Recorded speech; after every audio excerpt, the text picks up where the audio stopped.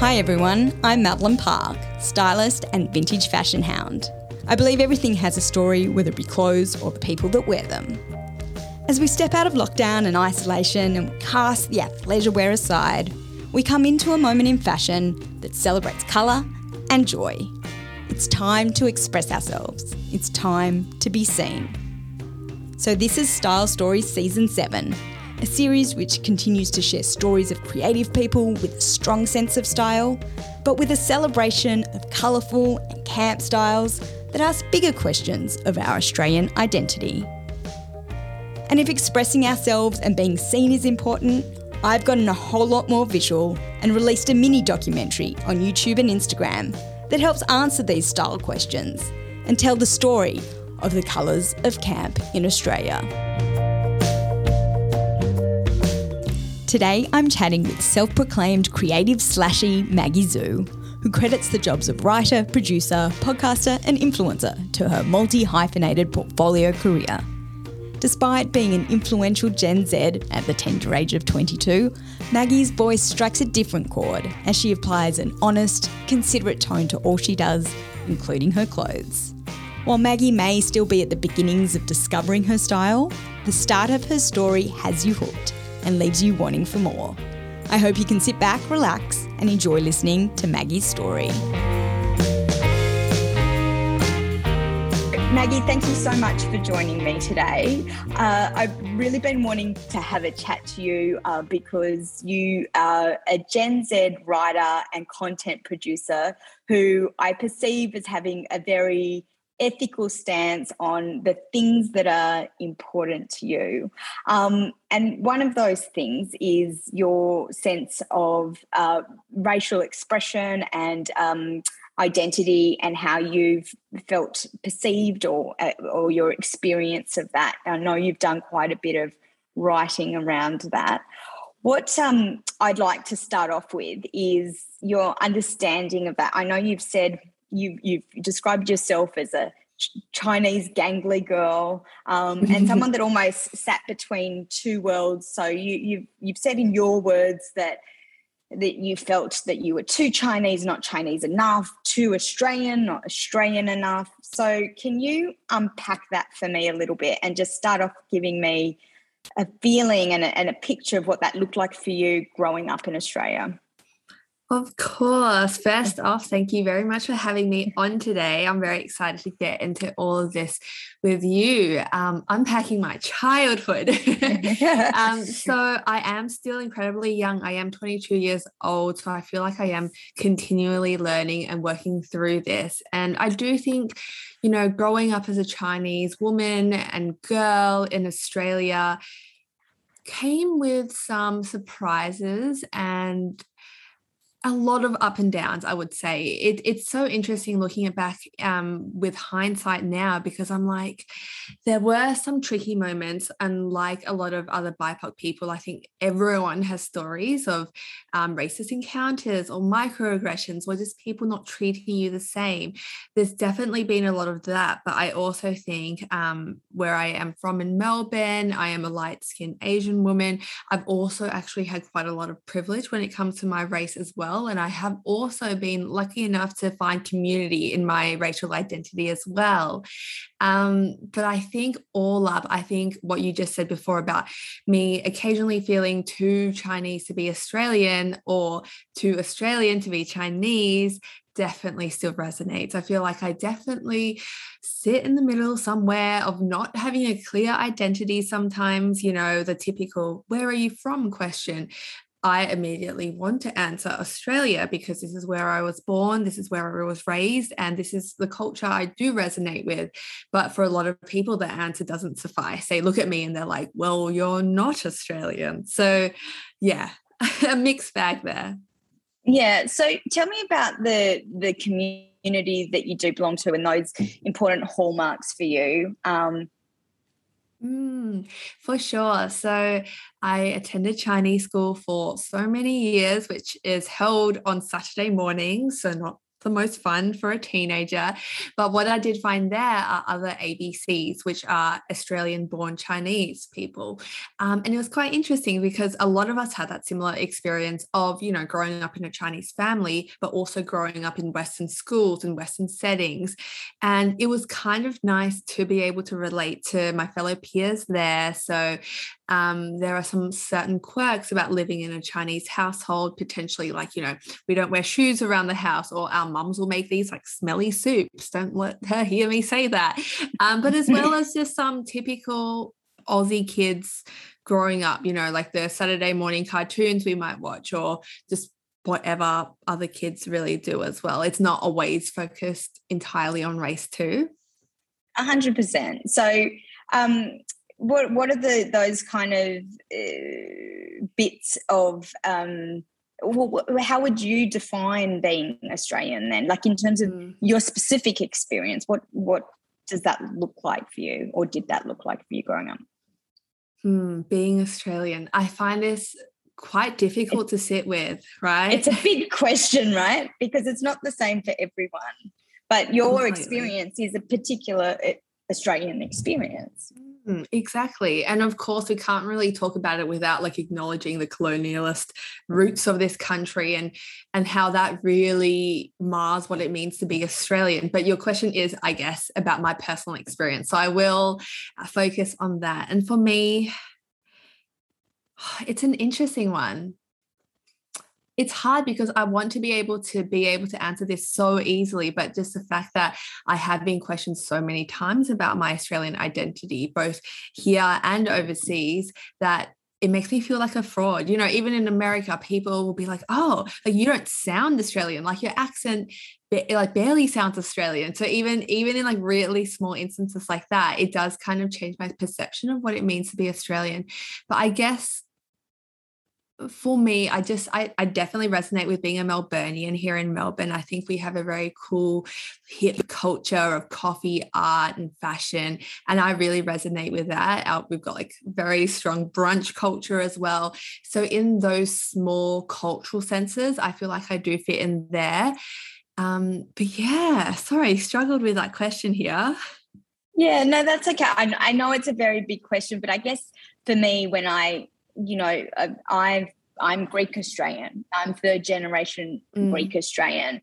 I have a specific experience, but that doesn't relate to your experience, but it does. And I think the thing is, unless we have First Nations heritage or Indigenous, we don't really. We've all come from somewhere else, correct? Like, and completely. I think that kind of generates a certain cultural kind of condition for how we are. And I mean, I think that's what that kind of ability to mix various cultures makes our country unique, and specific cities like Melbourne are particularly good at celebrating those various cultures. I do want to add to that now that you've mentioned that. I'm like, how can I forget? Like, I do think my experience of both my parents moving over from China to Australia, I think in the 80s, is really formative to my experience. I always think about the fact, like, what if they didn't move here? What if they moved to a different country? I feel like a lot of my identity would be changed because I think my surroundings and growing up here in Australia has totally impacted who I am today. And I do think that immigrant experience is so intrinsic to Australia. And I can't believe it just like left my mind, because so many of us have been born overseas or speak other languages at home. Like, that is very Australian, I think. So yes. Yeah. And tell me about your parents. What are they like? How did they find coming to Australia? Have they do they feel like this is home now for them? Yeah. Oh, very interesting. I feel like no one's ever asked about my parents before. So they are from Guangzhou, which is the south of China. And they have actually now been living in Australia longer than they were living in China, which is a weird situation. I was talking to my mum about it. And because, we're asking like, do you miss home as in China? Like, do you miss your family there? And then she was telling me about how it's weird because, again, she's got the same situation that I was facing, where you kind of feel like you're a part of two worlds, potentially too much of one thing to be another thing, right? And it's very interesting to see like that we both have different but similar experiences of feeling like outsiders. They love it here. They would call this home more than China, after talking with them. But of course, it comes with challenges, English being a second language or third language. And of course, they face their own like adversities too. But yeah, happy to call Australia home. Sounds like a bad marketing slogan. Yeah. So you called your blog Misfit. Was that the condition of feeling like you lived between two worlds? You have done your research. This is a very old blog of mine. I don't think I've posted it in it for a couple years now, but yes, it's had a few name changes, and the last iteration was the Misfitted. And I think I was spending a lot of time on Tumblr, so I thought it was very cool and quirky. And it is a play on feeling like a misfit sometimes, feeling not extremely part, especially of the fashion industry, which is what I was predominantly kind of focusing on. But I also thought it just might be cute that it's like the misfitted. So when you have when your clothes don't fit right as well. Don't know what I was thinking actually, but yeah, that's the story behind that. So going back to your mum and dad, then you obviously are very creative, and you've had lots of kind of, what do you call yourself? I know it's, I can feel my age when I'm saying this. Is it a creative slashy? Is that right? Yeah. No, you're in with the lingo. That's I love that. But was that something celebrated in your household? Like, were your parents creative? Did they imbue that in you? Yeah, I think the most typical expectation, especially of Asian families, and this definitely rings true in a lot of my friends, etc., is that kind of rhetoric of that very strict parent of having to go down very academic pathways such as law and medicine. Like, that's definitely the stereotype. I'm very thankful and very lucky that I was never forced into anything like that. My parents, of course, wanted me to succeed and do well, and I am a very ambitious person, and for instance in school I scored really well, so they weren't ever really worried. They didn't and still don't really understand what I do. They're like, what is this Instagram thing, like what is this social media platform? But it's really lovely to see that they do support me regardless, and they can see that it gives me so much happiness, and they can see that's where my talents lie as well. So it's not like they just were like, do whatever, like you'll be like we don't care. They could just see that my passions lied in this creative space, and even if they don't understand it that much, they do support it, which is nice. Yeah. And so you just mentioned there that you are an ambitious person, and I was going to say that you just need to look at your LinkedIn profile to know how much a sense of achievement is critical to you. Where do you get that drive from? Myself. I mean, it's weird because I think a lot of Gen Z now are pushing back on this like very ambitious like girl boss culture where people just work themselves to the bone, this hustle culture that has been so glorified, right? And we're starting to push back from that. And I understand it can be hypocritical because I've got a lot of experience, but I'm still trying to balance that like work-life balance, and it's quite a struggle. But to go to your question, where do I get this ambition from? I honestly just love doing things to the best of my ability. And I know this sounds like a bad work, like job interview line, but it's honestly like, why am I doing it if I'm not going to put my all into it? Like, what can I achieve? Like, what can I create? I feel like that kind of unknown is really motivating. Like, that's so beautiful. Like, we have the power to make something great or to like write something incredible or whatever it might be. I just think like that's so like, aren't we lucky to do that? So I think that's where it comes from. Right. And so you obviously appreciate where you sit, and you can recognize your privilege and take advantage of that, which is fantastic. But you've said quite openly, journalism wasn't necessarily an obvious path for you in many ways. partly because you couldn't see yourself in Australian media growing up, and partly because journalism was ostensibly a dying kind of career. How, for somebody that is ambitious and that, you know, does, like, I guess you have perfectionistic tendencies. If you're going to do something, you're going to do it well. How do you go about deciding to pursue a career in something that, by all indications, you got signs that you were locked out of it, or that it wasn't a great future choice for you? Completely. And my honest answer is I think I just fell into it.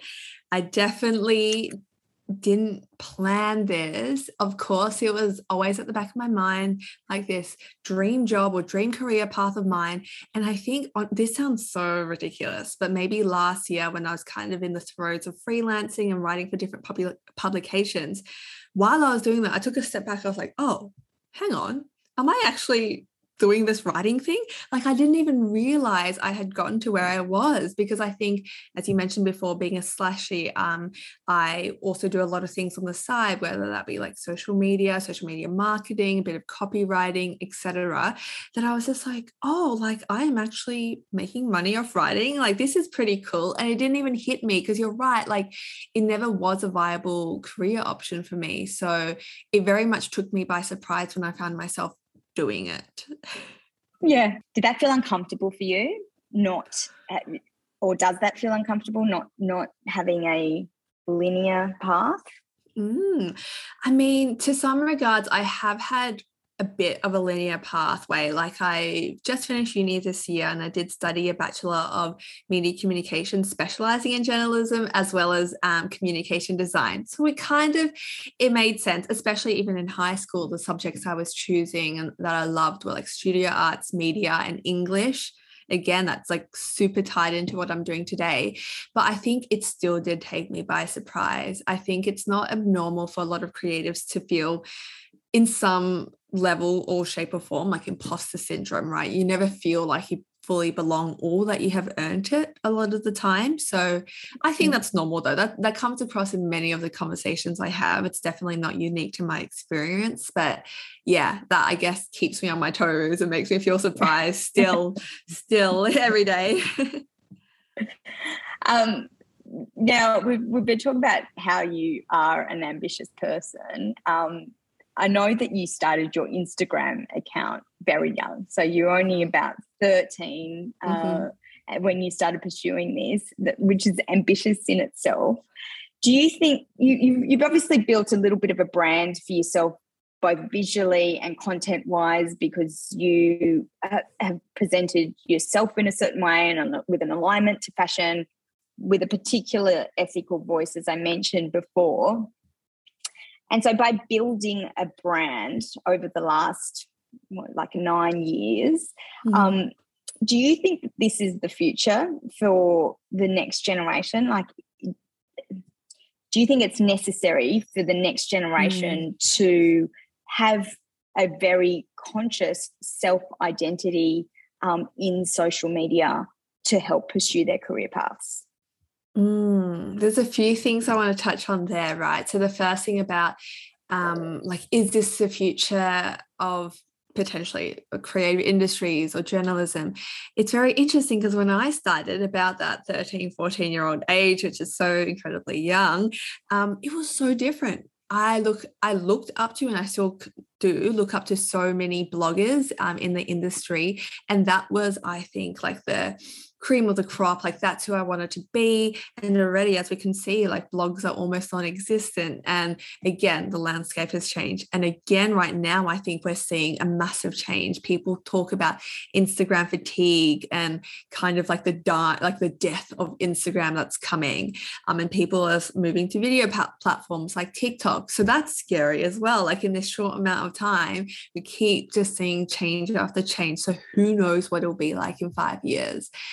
And then the other thing where you mentioned about, like, is it necessary to have like a social presence? It's really interesting, because one thing I do pride myself on is building myself up entirely. Like, I didn't know anyone in the industry at all. And, you know, when it's an industry that relies on who you know, not what you know, it's really daunting, especially when people have like, oh, like my uncle's in this business, or like my dad got me this job, or whatever it is. I had none of that at all. And and I had to do that from scratch. And honestly, like Instagram has helped me so much in that regard. So that's one great thing about that. But then the other thing is I have a friend who's written and worked at a lot of Australia's major publications, and she only got Instagram last year, and it's on private and she doesn't really use it, yet she is so successful in her own right. So it's not entirely a necessity as well.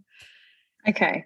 So you're saying that Instagram obviously helped you build connections and a network that you didn't necessarily naturally have, but it has also, like, I imagine, helped you build your own sense of fashion.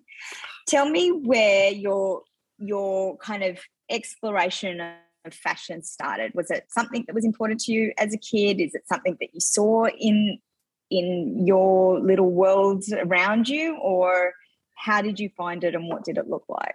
Yeah, definitely through the internet. Like the internet got me interested in fashion, because pre that, in my earlier teen years, have terrible memories of, again, a Chinese Saturday school, or wearing the same blue hoodie every single weekend for the entire year. Like, oh, I cringe when I think about that. But it's kind of nice as well to have not been focused on fashion when I was younger. And I definitely became interested in it through social media, particularly Tumblr, which was more of a blog photo sharing website. It was very much in that cool indie space, and that got me interested in op shopping, actually, and experimenting with my style there, which was super, super fun. And just over time, my fashion continually changes, and it changes on what kind of media or social media I'm kind of digesting. It's also where I learned about like the effects of fast fashion to begin with as well.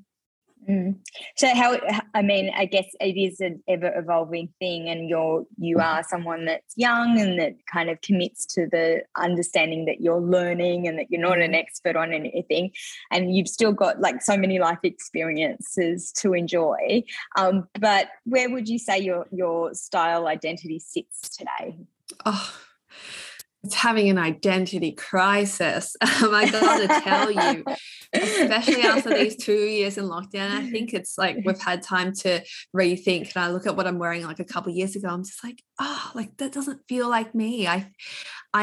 It's changing a lot, and it's in flux. And I think that's a good thing as well. You know, one day I might be in a super, super colorful kind of out there fit. Another day it's a very simple white tee and jeans, and it just matches my mood. I always try to wear what feels right, and that changes on a day-to-day basis. Yeah. So one of the things, you know, again, we've talked about you kind of having quite a strong ethical and moral code in the way that you kind of you present your writing, and one of the other really vocal points, I guess, for you is around slow fashion. And if I hear what your kind of opinion on it is, when you moved to a concept of slow fashion and moved away from fast fashion, it felt like quite an emotional experience for you, that it was something that you felt rather than you intellectualized. And you've described slow fashion as the opposite of fast fashion in that it's intentional, it's considered, it's meaningful. So what are the meaningful parts for you, Maggie? Yeah, I love the way that you worded that I emotionally connected to slow fashion rather than intellectualized it. And I think that kind of underpins my whole experience with it. You asked what is meaningful about it. And I think it's just like all encompassing. So from a personal level, when you wear garments that make you feel empowered and make you feel good and that align with your values, you carry yourself differently in the world. Like I feel very confident to show my full entire self.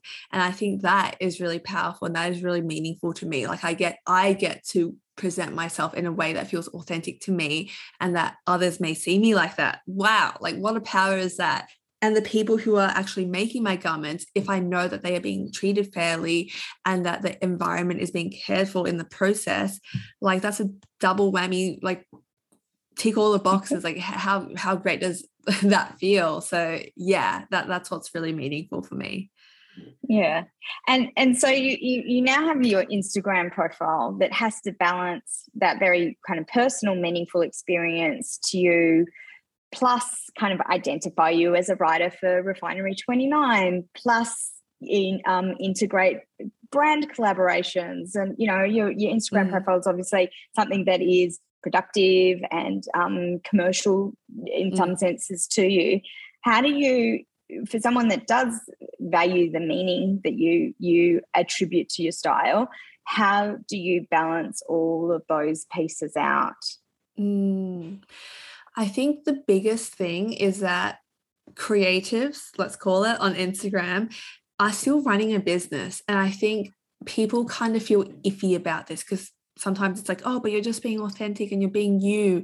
But the other thing is like there is like effort and there is talent and that there is value in what people put out online, no matter how frivolous or kind of shallow it also might seem to other people. So for me, it's drilling in that, like, you know, like, no, what I post does have value. I feel kind of icky saying this right now, but I shouldn't. Like, it's a job. It's a job in some regards, in a lot of regards. And I think we kind of have to kind of normalize that, because I do think it is quite linked to sexism, because, you know, like people make fun of girls taking selfies or whatever it might be, but no, there is value in that, and I have to try stand my ground.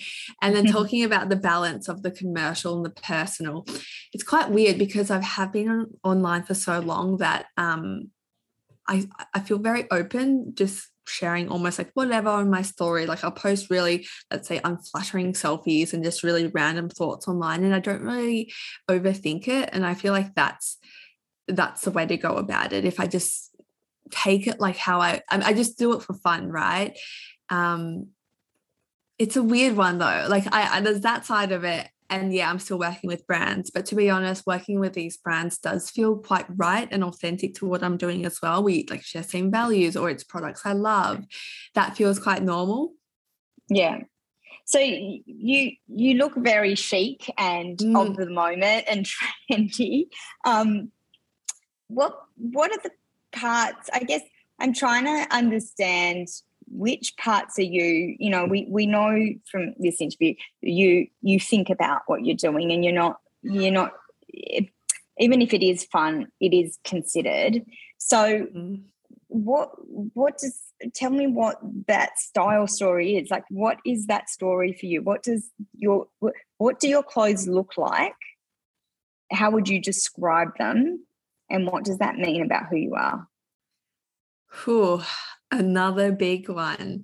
So I do think fashion is so powerful. Again, it's it's a vehicle of self-expression, but it's also a vehicle for your values. And I try to not take these things lightly. So honestly, it's an interesting one, because a lot of the time the outfits on my feed are like, I've just thrown it together. I'm out for dinner. I get my boyfriend or my friend to be like, oh, quickly, can you take a photo of me in front of this wall? Very embarrassing for like a minute. And then I'll just post that because it's, oh, this is what I'm wearing today. I think back in the day, I used to be more prescriptive and plan out shoots and put an outfit together just for Instagram and just for potentially my blog. And I do feel like the content that resonates with other people are like outfits in the wild. Just what are you actually wearing today? Because that's what other people can relate to as well. So, yeah. And so if I observe that from your Instagram account, I would say there is the joy in what you wear. You know, and that comes through in color and prints like you're wearing today. Are you a happy person? Is that what's being reflected here? Yes, I'm very lucky. I do think I'm very much a happy-go-lucky kind of person. I think my family also attests to that. But it's interesting because I do think there's this evolution of style where I used to be like all color, all pattern, like blur, there I am, like see me now. Yeah. And I do think like what's kind of changing is like realizing that I can pare back, and I really do appreciate more minimalistic styles or more tailored basics, or just like a really good silhouette. Like that gets me in like right now, like that's what's really appealing to me right now. But that in itself can be loud, but in a quiet way or in a different way, I guess. Yeah. And you wrote an article recently as well about the kind of you're attracted to masculine kind of silhouettes and masculine pieces. And I know the article then goes into, you know, where does your sense of feminism kind of intercept with that? But just going back a step, that sense of masculinity in what you wear, I guess in terms of the shapes that you wear, and even what you're wearing today is a kind of quite gender neutral kind of shape. Is that something that is, what does that reflect about how you see yourself? I think like the sweet spot for style for me is when I get this like beautiful intersection of both feminine and masculine styles together. For instance, this brand that really does that for me is called Project Bowman. They're this small Melbourne label, and I just feel so right when I wear something that feels representative of me. It feels powerful to me. It feels quite elevated. It feels like I'm kind of speaking to the different facets of my personality. Going into, you said that you kind of found vintage fashion and op shopping through your discovery of the internet and Tumblr, etc. Is that a place like our op shops, a place that you source a lot of your clothes from today? I mean, pre-pandemic, definitely. I would say that I'm very lucky that I get gifted a lot of clothing, but if I'm ever to buy something, like 85% of the time it's from an op shop. This was, again, pre-pandemic completely. And there's a lot of privilege there, especially when I was in uni. I have a lot of spare time on my hands, so I can spend hours trawling through racks. And I have size privilege as well, so I can literally shop in every single section of the op shop. And it was just so fun, and I love it, and I still love it, but I haven't been out there for a while. What do you seek out when you do go op shopping? Because obviously, as you said, you've got to trawl through a lot of stuff to find what the good bits. What do the good bits look like to you? Oh, I've made so many mistakes. I've bought so many things that I didn't need to buy because it's so tempting. It's so interesting. You say, like, what are the good bits now? I think it's always great when you know something that you're looking for. So for instance, I wanted this like corduroy jacket, and I literally looked for like a couple of years. It took a couple of years, right? And that was a great find when I finally got that. But otherwise now I always think about like the actual material. Cuts is probably the most important thing to me. Like I know what kind of styles I like wearing.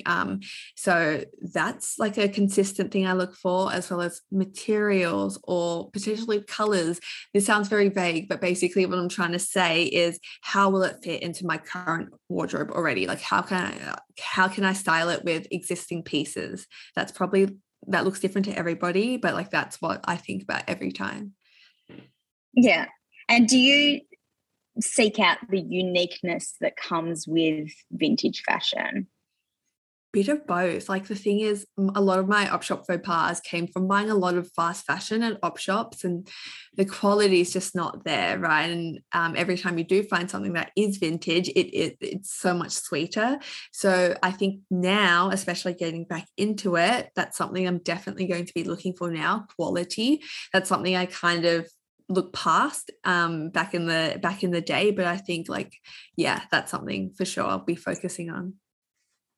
And for Gen Zs, you know, you've grown up we're all participating in a highly visual culture now, but you guys particularly have not known much else. You know, you've had the internet since inception. So in terms of that highly visual culture, do you think and the rise of vintage popularity in forms like Depop or what have you, do you think that that's allowing your generation to find a stronger voice in that highly visual culture?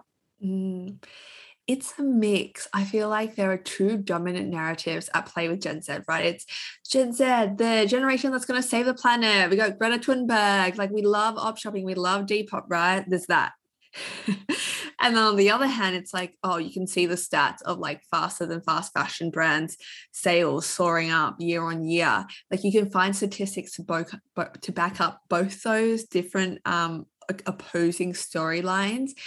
I do think that's very interesting because it is a very visual like culture that we're living in, but like fast fashion brands are really good at that too. Like, they're super good at making like super fun prints and very colorful pieces that become so saturated online. So like, I agree with your point that it's like, you know, it's, we're all competing for visual space online, but the thing is, yeah, vintage fashion is one way to get there, but again, I do think like the fast fashion brands are potentially dominating that space, unfortunately. You've described Gen Z as an activist, a generation of activists, or an activist generation, coupled with the visual culture that we've just been talking about. Do you think that your peers feel the need to have a louder voice? Oh, I wish I knew the answer to this because, again, I very much exist in this echo chamber online. I follow people that are similar to me or hold similar beliefs. So, yeah, I could, if I was answering on that alone, I see my peers, you know, educating themselves, speaking up about issues that are important to them, and, you know, putting them out and like putting themselves out there in the world in such a fun and unique way, in a very bold and kind of brash, here I am kind of way, which is gorgeous. But then I look at my peers, some of my closest friends from high school, etc., and it's like, oh, I don't even have Instagram. Like, oh, like, well, what's going on there? Even my little 20-year-old sister, she's not really on the internet. And then there's a lot of people that are very much, you know, just your standard normal human being, study a bit, maybe go to work. They don't really kind of partake in this like online culture or even just wider society in general, which sounds weird, but I don't know what the normal is here because I'm just so online all the time. So for those people that do participate in a highly visual culture, do you think that their sense of fashion is deliberately more performative? Yeah.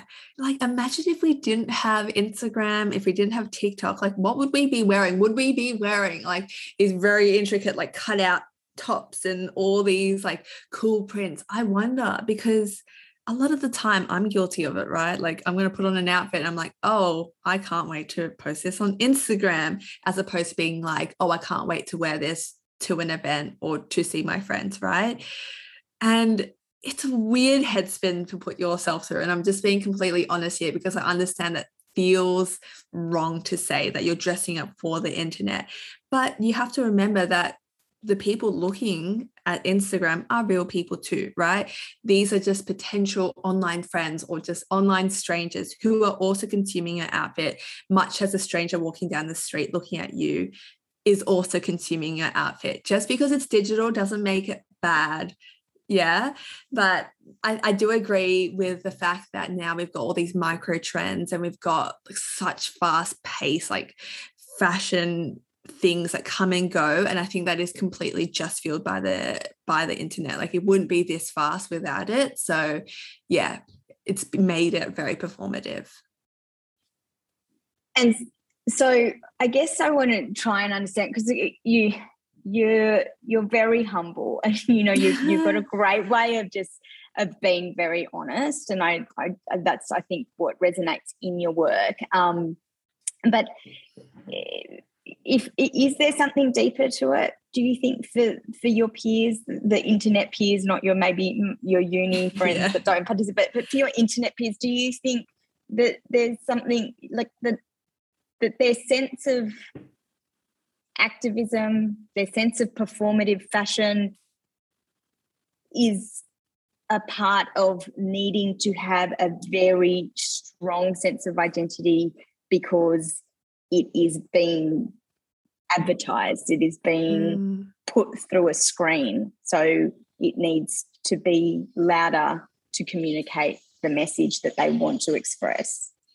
There's a bit to that. I think we are young, and regardless of being on the internet or not, we're all just experimenting with ourselves, and that means our style too, right? We make some questionable choices, and that is okay. But now the main difference is that sometimes, yes, it is being broadcast to thousands of people.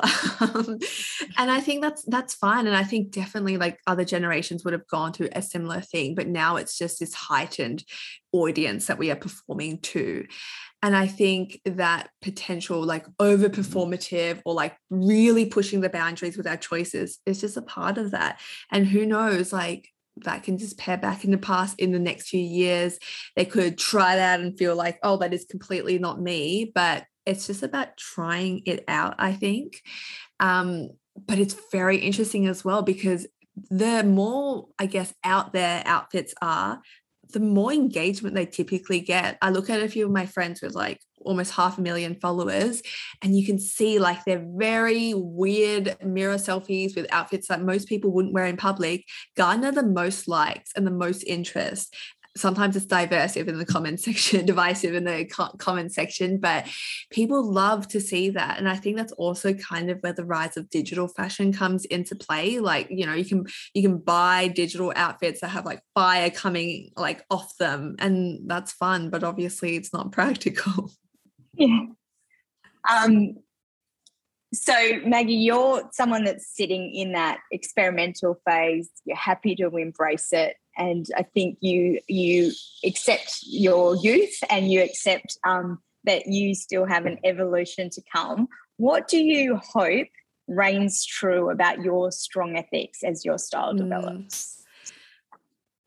I have this fear of people thinking that I am better than I am, or that I know more than I am, or that I'm up on my high and mighty horse because I talk about slow fashion. Like, big fear of mine, right? I'm so imperfect, especially in the sustainability realm. I got to take away coffee yesterday. You know what I mean? Like, there's just so much to unpack there. So what I really just want to ring true is that Maggie is just being Maggie online. Like, that's it. Like, literally as simple as that. Like, oh, like, you're very much, I sometimes get comments being like, oh, you're like so similar in person as you are online. And I'm like, yeah, like, that's good. I don't want to be fake. I don't want to be even aspirational. I just want to be like, I don't even want to say real and authentic, because I understand that they're just bandied around a lot. But I just don't want people to have pressure on themselves or like compare themselves to me and think they have to change. And I think like authenticity or realness looks different to everybody. And by embracing my own self, I hope to inspire others to do the same with themselves. Yeah. Well, what I can say is that what I see online is an adorable girl with a really cute style, and what you present to me now is an adorable girl with a really cute attitude to life. And so I want to thank you for your time today, Maggie, and thank you for sharing your style story with me. Oh, my pleasure. Thank you so much again for having me. Growing up, Maggie may have straddled the worlds of her Chinese heritage and her Australian upbringing, but arguably it's the World Wide Web that has had the most profound effect on her style. From an early age, Maggie tapped into the virtual world of fashion as a channel for expressing herself, and from there, the internet has become her oyster. And while she may influence with the best of them, what sets Maggie's style apart is not only a cheerful balance of masculine and feminine and a homage to slow fashion and vintage alike, but an honesty, authenticity and intellect that makes her style and her story one to watch.